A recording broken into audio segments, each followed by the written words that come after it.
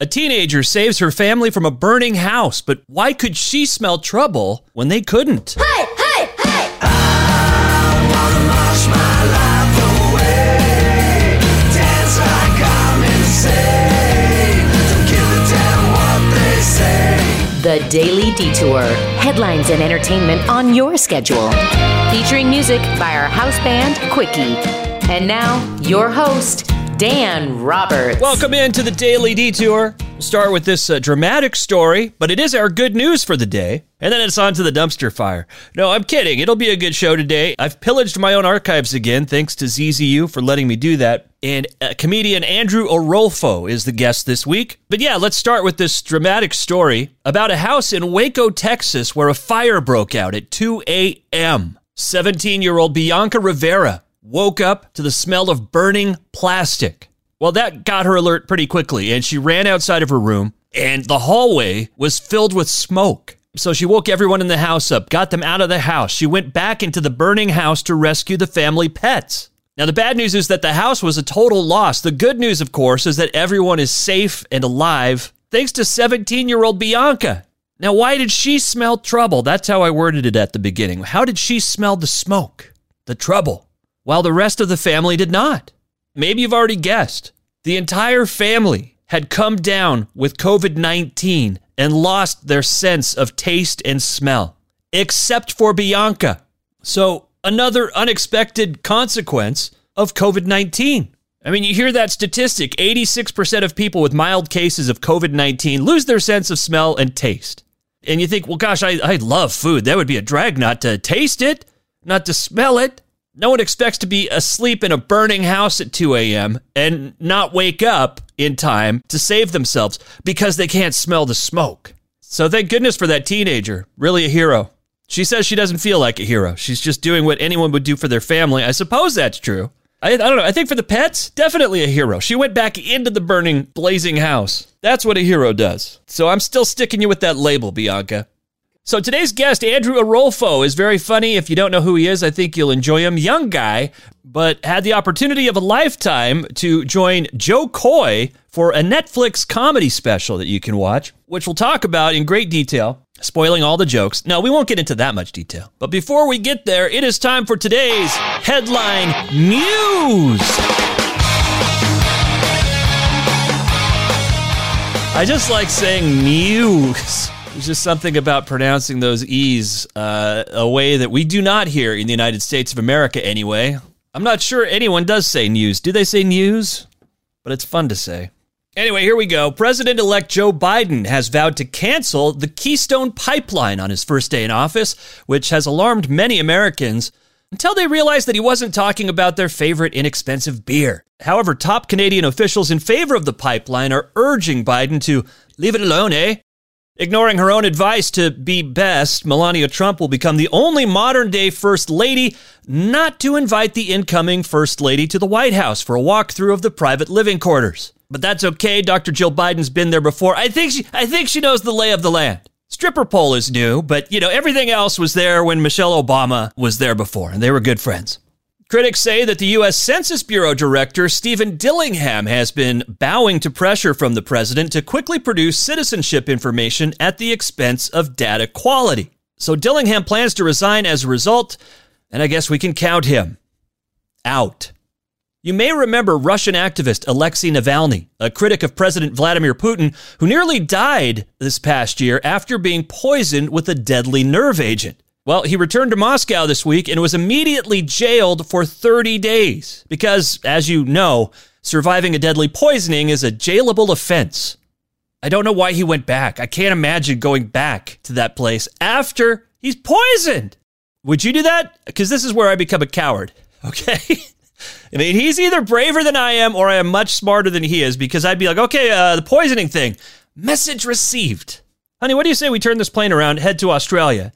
Or the Antarctica. I really don't care. Pick a place. I'm with it as long as it's not back there. They don't like me there. But, among other things, what's he fighting for? Freedom of speech. In the United States of America, you can say the things that he says without being poisoned. At least that's the way the Constitution reads currently, which they did lock up recently because I don't know if you've heard. There were some shenanigans going on a couple weeks ago. People vandalizing the Capitol building, stealing things. So yeah, they put the Constitution of the United States away. Incredible. So a lot of news today because there was a lot of weird stuff going on. There was a man arrested after living inside the Chicago airport for 3 months, which has me very concerned about security at the Chicago airport. I don't know if he did anything wrong there besides sneak around a lot. They probably have some questions for him. But his story is that he was afraid to fly because of COVID-19. Guys from California, I guess he panicked, became something of a hypochondriac because of COVID-19, decided, I'm just going to live at the Chicago airport, which in itself makes no sense. I'm so afraid of this virus, I'm going to sit here where there are people from all over the world coming and going constantly. That way, I'll be safe. Anyway, he's been arrested. I don't know how much hot water he's in, but he's in trouble. Among other things, the year 2004 called him and said, hey, we want the plot of our Tom Hanks movie back. See, that's a reference to a movie that came out in 2004 starring Tom Hanks as a guy that lived at the airport. I didn't say it was funny. I just said it was a reference. Final headline here, and this is absolutely true. A French woman declared dead in 2017 says she is not dead. But who are you going to believe? You're going to believe the French government, or are you going to believe this woman who says she's still alive? She's been trying to prove that she's still alive for 3 years now. Nobody will listen to her. And it's become a financial problem because when you're dead, people stop sending you money that you've earned over your lifetime. I don't know. It's a whole weird situation there in France, or France if you prefer. Doesn't much matter when people think you're dead. You can call it whatever you want. So good for her for keeping the good fight going. It seems like a losing battle so far. And it may even be time to ask yourself, are you sure you're alive? Like you're 100% sure that you're still alive, right? All right. She's sticking to her story. So weird.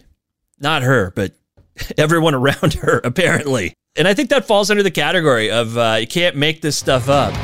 It is time to look to Hollyweird. You betcha. And this is not a joke either. Gwyneth Paltrow's Goop company sells a candle called This Smells Like My Vagina. This is not a joke either. Gwyneth Paltrow's vagina candle reportedly exploded in a UK woman's home. She says the candle exploded and emitted huge flames with bits flying everywhere. The whole thing was ablaze and it was too hot to touch. And Gwyneth's ex-husband said, yep, that sounds like her vagina. That was the joke. Also, add vagina to the list of words that I have never said on a live mic before. You can't just bust that out on terrestrial radio. And generally speaking, it's a word you can avoid. I don't know why, though. It's a medical term.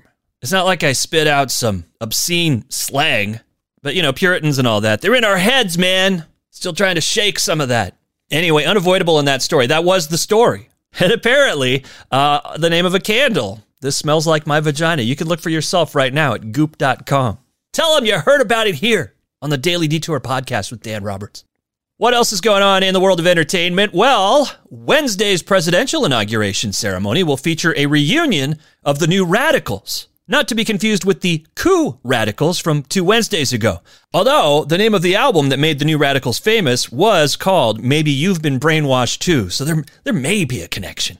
Anyway, pretty cool. They're together for the first time in 22 years. And they will perform their hit, You Get What You Give. Remember that? That song handpicked by the first second gentleman, which is a phrase we'll be struggling with for at least 4 years. Plus, the tune has special meaning for President-elect Joe Biden, who considered You Get What You Give the theme song of his late son, Beau. Beau struggled with cancer, and I guess he always had that song playing. Now, I mentioned on another episode of the Daily Detour podcast that there's, Twitter heads out there that want Donald Trump removed from the movie Home Alone 2. And now actress Kristy Swanson says that if cancel culture successfully removes Donald Trump from that movie, she wants to be removed from John Hughes movies as well. Oh, Kristy. The casting director already did that. It's kind of true. She is in Pretty in Pink and Ferris Bueller's Day Off, but you probably never spotted her because she's only on screen slightly longer than I am. And I'm not in those movies. You could cut Kristy Swanson from Pretty in Pink, and you would not affect the running time at all. Anyway, did like her in Buffy the Vampire Slayer. That's a movie that nobody can erase her from. except for Sarah Michelle Gellar. Steve Martin has received the coronavirus vaccine. We know this because he was seen leaving the hospital wearing a giant syringe through the head. No, not really. But he did get the vaccine, which is good news because he's a national treasure. Actor, comedian, author, celebrity, Steve Martin. He should get bumped to the front of the line, don't you think? No, celebrities should not get bumped to the front of the line. And he did not get bumped to the front of the line because he's a celebrity. He got bumped up to the front of the line because Steve Martin is now 75 years old. When did this happen? This is the comedian that was weird and dangerous, and my dad couldn't stand him, and I loved him. My dad didn't like Steve Martin until, like, Father of the Bride came out or something. Once Steve had learned how to rein it in a bit, then my dad was like, this gentleman is very funny. And I was like, yeah, that's pretty good, but I like the arrow through the head thing. Final couple of stories here. A lawmaker has proposed installing a Dolly Parton statue at the Nashville Capitol. The top-heavy tribute would be called the Leaning Tower of Dolly. See, I wrote that and I thought, that's like a Johnny Carson joke. Not to toot my own horn. It may not be tooting my horn. What I'm saying is that is a musty old joke that could have done really well in the 1970s or early 80s. And I like it, which is why it's there. So send your hate mail to dailydetourpodcast@gmail.com. Before we get to the first part of my interview with comedian Andrew Arolfo, got a quick programming note for you. If you love nostalgia, you like seeing old-time celebrities, like I just mentioned Johnny Carson. How about Burt Reynolds? Betty White. How about Burt Reynolds and Betty White? Mark your calendar for February 23rd. That's when you can see Betty White's long-lost Animal Lovers TV series, The Pet Set, which will be streaming on Apple Plus, Amazon Prime, and Google Play. Certainly, you have one of those things. Not necessarily. But anyway, it's out there. Betty made the announcement on her 99th birthday. Happy birthday, Betty White. That's awesome. I hope Betty White went to the front of the COVID vaccine line. She definitely deserves it. And I will go so far as to say, once they discover immortality, she gets to the front of that line too. We need her around forever. And on that note, let's talk with comedian Andrew Arolfo, rising star. I'm going to give you a proper introduction, Andrew. All right, let's hear it. So here we Andrew Arolfo, and I hope I'm saying that right. Andrew Arolfo is a Filipino-American stand-up comic from San Francisco who has appeared on TV with James Corden, is featured in Joe Coy's new Netflix special, In His Elements, and headlines college campuses across the United States, and he rocks a man bun. Welcome, Andrew Arolfo. Hey, what's up? What's happening? You doing? You're in quarantine? You shut everything shut down where you chilling. are still? Yeah, I'm in LA, and I mean, everything's supposed to be shut down, but I feel like people are just out right now. Like I feel like when I was driving, like bars are full, like restaurants are open. It's kind of crazy. Are they not supposed to be open at all? Like, or at they reduced capacity? I mean, I think they're supposed to be, but no one's really following it. Fantastic. I think like we've got this. Yeah, it's all in our heads. I don't know. I'm like so scared to go out. Are you really? Yeah, I'm like terrified. I hate getting sick, so I'm just like... I do too. I was already well on my way to being a not quite Howie Mandel level, but I was well on my way to being a complete germaphobe before this hit. So in some ways, I was really prepared for it. I've got the Purell in the car door, so whenever I get back in the car, it's like... always washed my hands. Meeting people at the station, and they come in and extend a hand, and sometimes it's clammy, and... I wait till they're out of view, and then I'll wash my hands. Like, I'm already... I was well prepared for this. I do the same exact thing, because I'm doing comedy, so I'm just, like, meeting people all the time. So I have a big bottle in the car, and then I keep a little one of Purell on me. Yeah. I'm bad about that second one, and my wife gets on me. That's the other thing. You go out to restaurants... And pre-pandemic, half the time I was having to ask people to wipe down the table I was at, even at like what you would expect to be a nice, it's an expensive restaurant. And then of course, if they reuse their menus, like it's those menus in plastic covers, there's always like food crumbs there, and so you wash after that too. So. Well, they're also wiping down with the same thing they've been wiping down for like the entire day. I think it's making it worse when you do that. So I should just deal with the crumbs. I don't think there's going to be crumbs in the near future. And then we'll forget. And we'll just go back to normal. Oh. So have you been? You haven't been doing stand up because everything's shut down. Kind of. I mean, I've been doing like online shows. They're cool. They're pretty fun. They're not the same, but yeah, it gets the job done, I guess. Some people love it. Some people don't like it. I think if I was a stand-up comic right now and then things opened up, I was able to go back out. You're not working every night, right? When I was able to go out, I would try to do it every single night. Okay. Just because it's fun for me and I like hanging out with comics. I hope it's fun for you. Otherwise, what are you doing? Imagine. It's torture, but I just do it because I need a job. No. So, but what I was thinking is, those online shows, why do they have to go away once things are open back up? Like, in theory, if you had a free night, why couldn't you headline your own show online for people that wanted to even pay to see you, like an on-demand situation? Mm-hmm. You'd have an audience all over the globe because you're right there. Yeah, that's true. But it's just like, for me at least, it's just the timing's all different when I'm telling jokes, just because, like, since it's over the internet, there's a delay in, like, laughter. Right. It's not the same feeling you get when you're doing it live, but for me, it's just like, it's me getting the jokes out and working on new material and stuff like that. So I guess I don't really do it. This is weird to say. I don't really do it for the laughs. I mean, I do, but I mean, these online shows, it's more for me trying to get better as opposed to like me really, I guess, entertaining a bunch of people. It's preparing me for like the live shows, I guess. Yeah, absolutely. When they come back. Absolutely. I'm going to adjust something here, and I hope I don't knock you off for a second. No, I think we're good. Yeah, but also some of the online shows they'll do them with like no audience audio at all, and I hate that so much. Yeah. Like, well, welcome to my world. Oh, yeah. I mean, that's radio. Yeah. I literally and people feel in like in a conversation, I'm like the worst at like it's a good negotiating tactic with people if you leave open space, because they will fill that space with something, and I'm that guy that will fill the space. But on the radio, I've learned like so many jocks just never stop talking, and like you have to kind of respect the pause. So even though I'm not hearing laughter, I do wait a beat, just hoping, and praying that someone got the joke, and I've given them time to react, and then it's on to the next thing. But it is a weird thing. Yeah, I mean, because some of these shows will do no laughs or no audio, and sometimes when you do the audio, people are just like, either there's babies crying in the background or they're doing like dishes, and I will take babies crying and dishes over silence any day. Yeah, babies crying, something you don't usually have to deal with at a show, I'm guessing. The dishes you've probably encountered a few times. Yeah. Yeah, that's true. Yeah. I did an open mic at this place. It was a place that's not necessarily known for stand-up. Like, I don't even think half of them knew what was going on. And so people aren't paying that close attention. They're doing their conversations, and you hear dishes rattling, and then the guy's like delivering kegs, and it's like thump on the ground.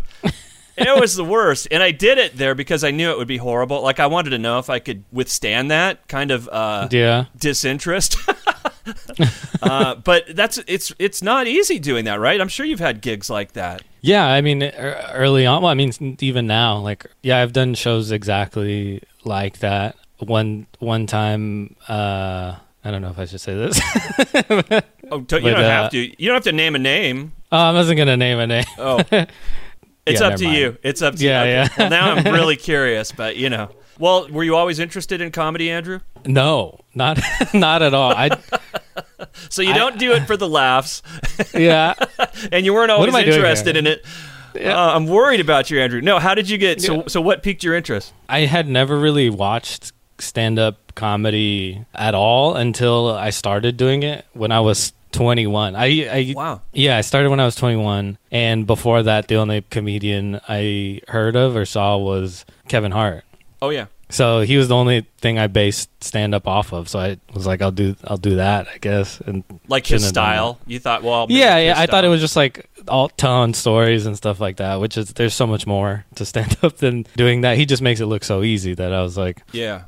Oh wow, cool. But I used to work at this like skate shop, and my manager at the skate shop was like kind of dabbling in comedy. Like he was doing open mics, and he was like, he went up to the whole like team and was like, "Hey, let's go do an open mic." And then there's like 6 of us at the shop, and we all went and we all did sets. And then, oh my gosh! Wow. Yeah, it was pretty fun. I think. I mean, I'm pretty sure it was bad, but I was too nervous to know what was going on. Well, none of you knew. Like, did he give you a couple weeks to come up with some jokes, or you just all decided like spontaneously, we're going tonight? It was like, we're going tonight. Oh my gosh.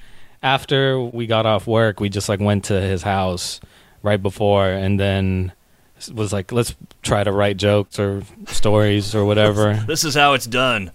Yeah. And then we hopped in the car and then went to the open mic. That is wild. And I'm sure it went terrible, but I'm the only one who stuck with it. Everybody else. Did you get laughs that night? I doubt it, but in my mind, probably. I was like, yeah, I think this was good. But it was probably so bad. So what? Once you got into it, did you study other comics? If Kevin Hart was kind of your only person to look to at the time, did you then kind of dive in and become a student of comedy?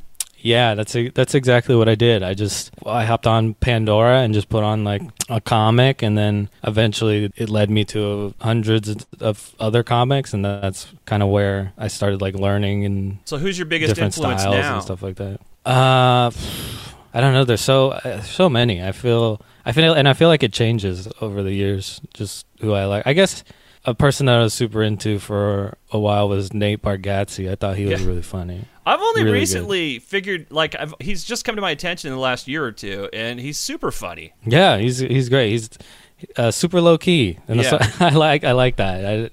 I feel like when I'm listening, I'm very comfortable. He has a calming. You're kind of calming as well. So yeah, for whatever that's worth. Yeah. More with the calming presence of comedian Andrew Arolfo. Say that 3 times fast. Tomorrow on the Daily Detour. Until then, take care of yourself, be safe, be well, and be kind to others. Talk to you next up. You've been listening to the Daily Detour, a production of Basic Bits LLC, hosted by Dan Roberts. Music by Quickie. And I'm your announcer, Libet Wolf. New episodes drop Monday through Friday. Subscribe now so you never miss a moment. And we'll chat with you next time. Hey!